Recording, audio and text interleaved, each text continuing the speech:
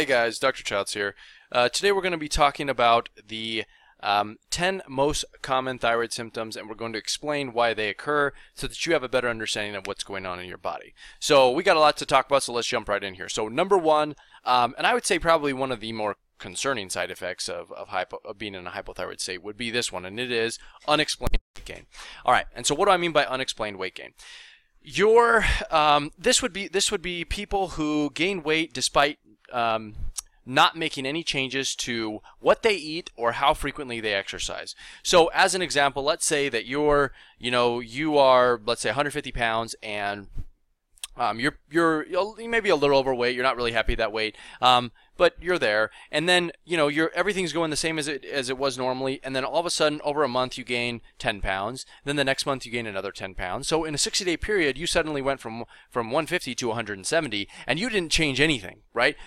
There's no stress going on in your life. You've been sleeping okay.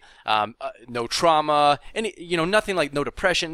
Nothing like that has happened to you. You just gained 20 pounds over a 60-day period. That is not normal, right? That should never happen. And so what somebody would say is they would say, okay, well, that's probably because you've been eating more, right? Or you haven't been exercising like you would have. And that's usually what people think about first. They think to themselves, how could this have possibly been? Am I not walking as much? Am I, whatever, right? It's not about that. It's about the changes that are occurring inside of your body at a hormonal level. So if you recall, thyroid hormone's involved in the setting your basal metabolic rate. And what that means is how many calories you burn at rest, okay? So that means, and this is, by the way, the most important metric for determining how much weight you're going to lose, and not only how much you're going to lose, but how much you're going to keep off if you do manage to lose weight. So thyroid directly impacts that measure, which obviously directly impacts your ability to lose weight, and therefore, if it's too low, then you tend to gain weight, etc. Now, it does that, but then it also causes you to have unexplained weight gain through its effects on other hormones. So specifically, those would be leptin and insulin. So low thyroid states encourage insulin resistance, and it encourages leptin resistance, which of course lead to weight gain as well. So unexplained weight gain was a really big one.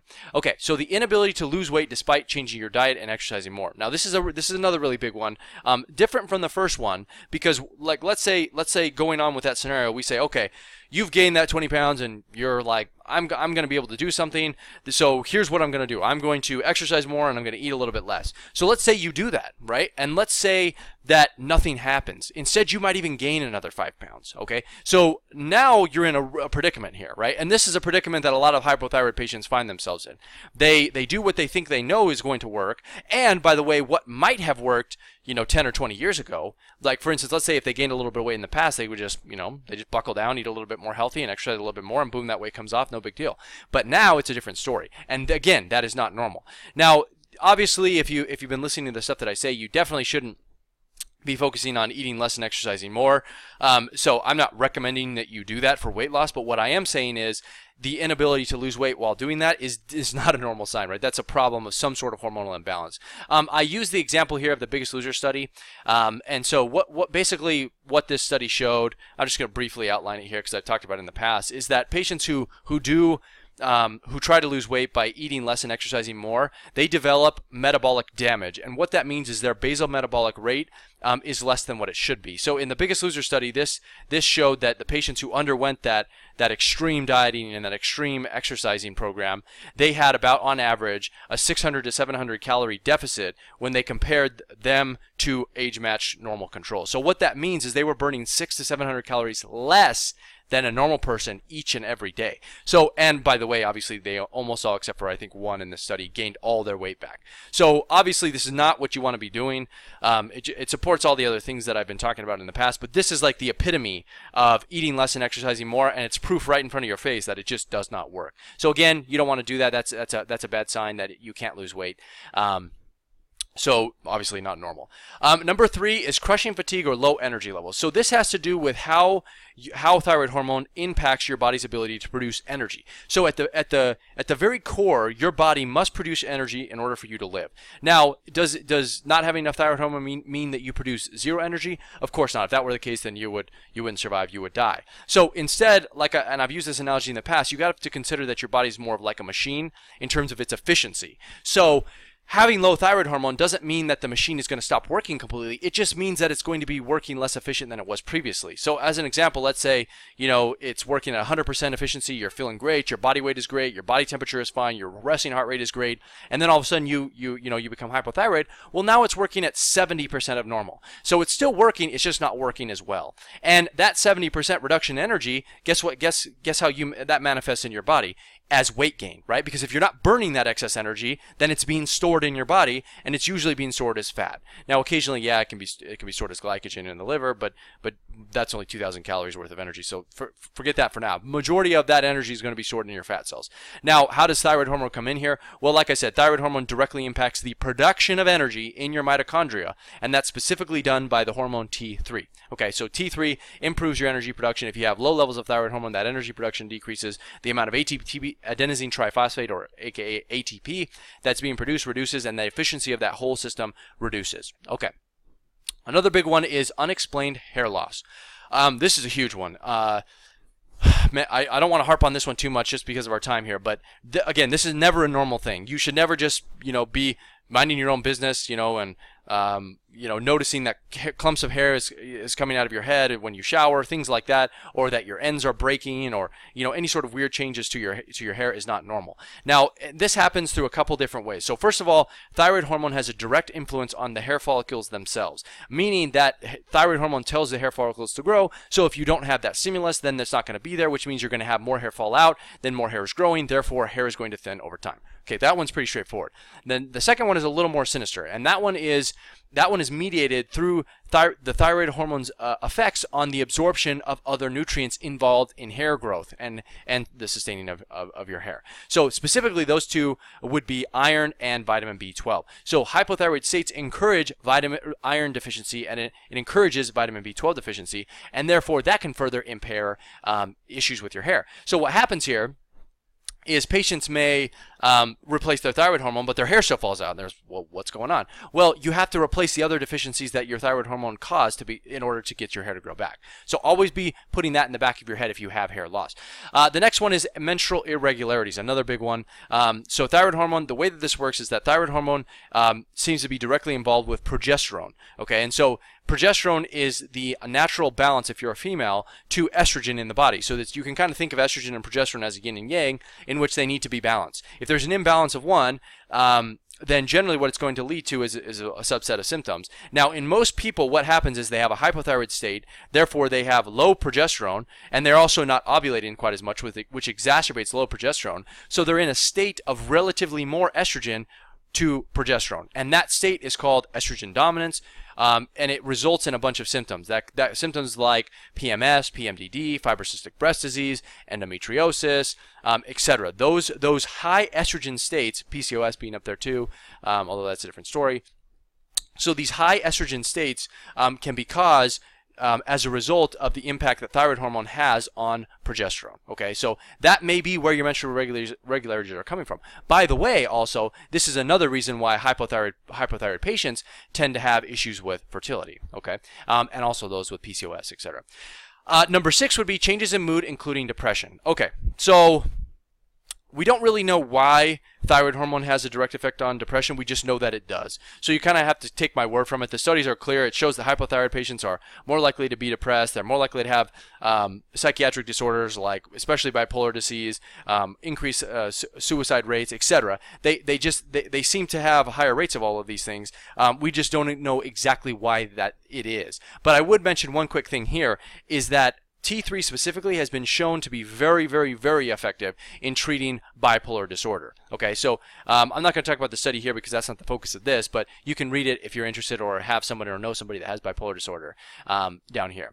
Obviously, thyroid hormone, this is number 7, causes changes to other hormone systems in the body. And this is why I think thyroid hormone is one of the more critical hormone imbalances that can exist in your body. Why? Because it directly affects all of the other hormones in your body, which leads to a plethora of symptoms that can occur, which I think is why a lot of patients out there are suffering, and when they get their thyroid hormone replacement that they've been looking for, it doesn't fix all these other problems, right? These are all individual problems by themselves. So what am I talking about? So first of all, hypothyroidism can lead to changes in testosterone, usually low testosterone, especially in male. In terms of insulin, low hypothyroid states can lead to insulin resistance, which leads to weight gain. Hypothyroid states can lead to leptin resistance, which leads to not only weight gain, but also difficulty in weight loss. Hypothyroid states leads to changes in cortisol. Generally, it's felt to be higher cortisol levels, but eventually over time that may turn into low cortisol level. It just kind of depends on the person and how they react. But the point is it changes the cortisol. And then also progesterone. We've talked about that in terms of its effects on menstrual irregularities. So just know that it exists. The other one is chronic pain or muscle tenderness. So the way that this works is your thyroid hormone, well, let's talk about it like this. Your muscles contract, and actually to contract your muscles, you don't need energy to contract them. So if like you flex your biceps right now, your body would be able to do that on its own without energy being involved in that process. Where energy is involved is in the relaxation of muscles. Okay, so keep that in the back of your head. So what happens in hypothyroid states, especially if there's not enough thyroid hormone getting into your muscles, that means that parts of your muscles can contract and they have difficulty relaxing. So what do you think is going to happen if I take my finger and start poking on the muscles and I find points of muscle tension of contracted muscle? It's going to hurt, right? Now consider too that some of these areas are the common ones which are seen in fibromyalgia patients. So that's why there's been a link between fibromyalgia and to hypothyroidism, and why some cases of fibromyalgia, which may have been misdiagnosed but doesn't really matter, and chronic pain can be linked directly to how thyroid hormone influences skeletal muscle. So that's how that whole thing kind of comes to bear. The next one is cold hands and cold feet, or lower than normal body temperature. So this one goes right along with previously how I talked about the how thyroid hormone influences energy production.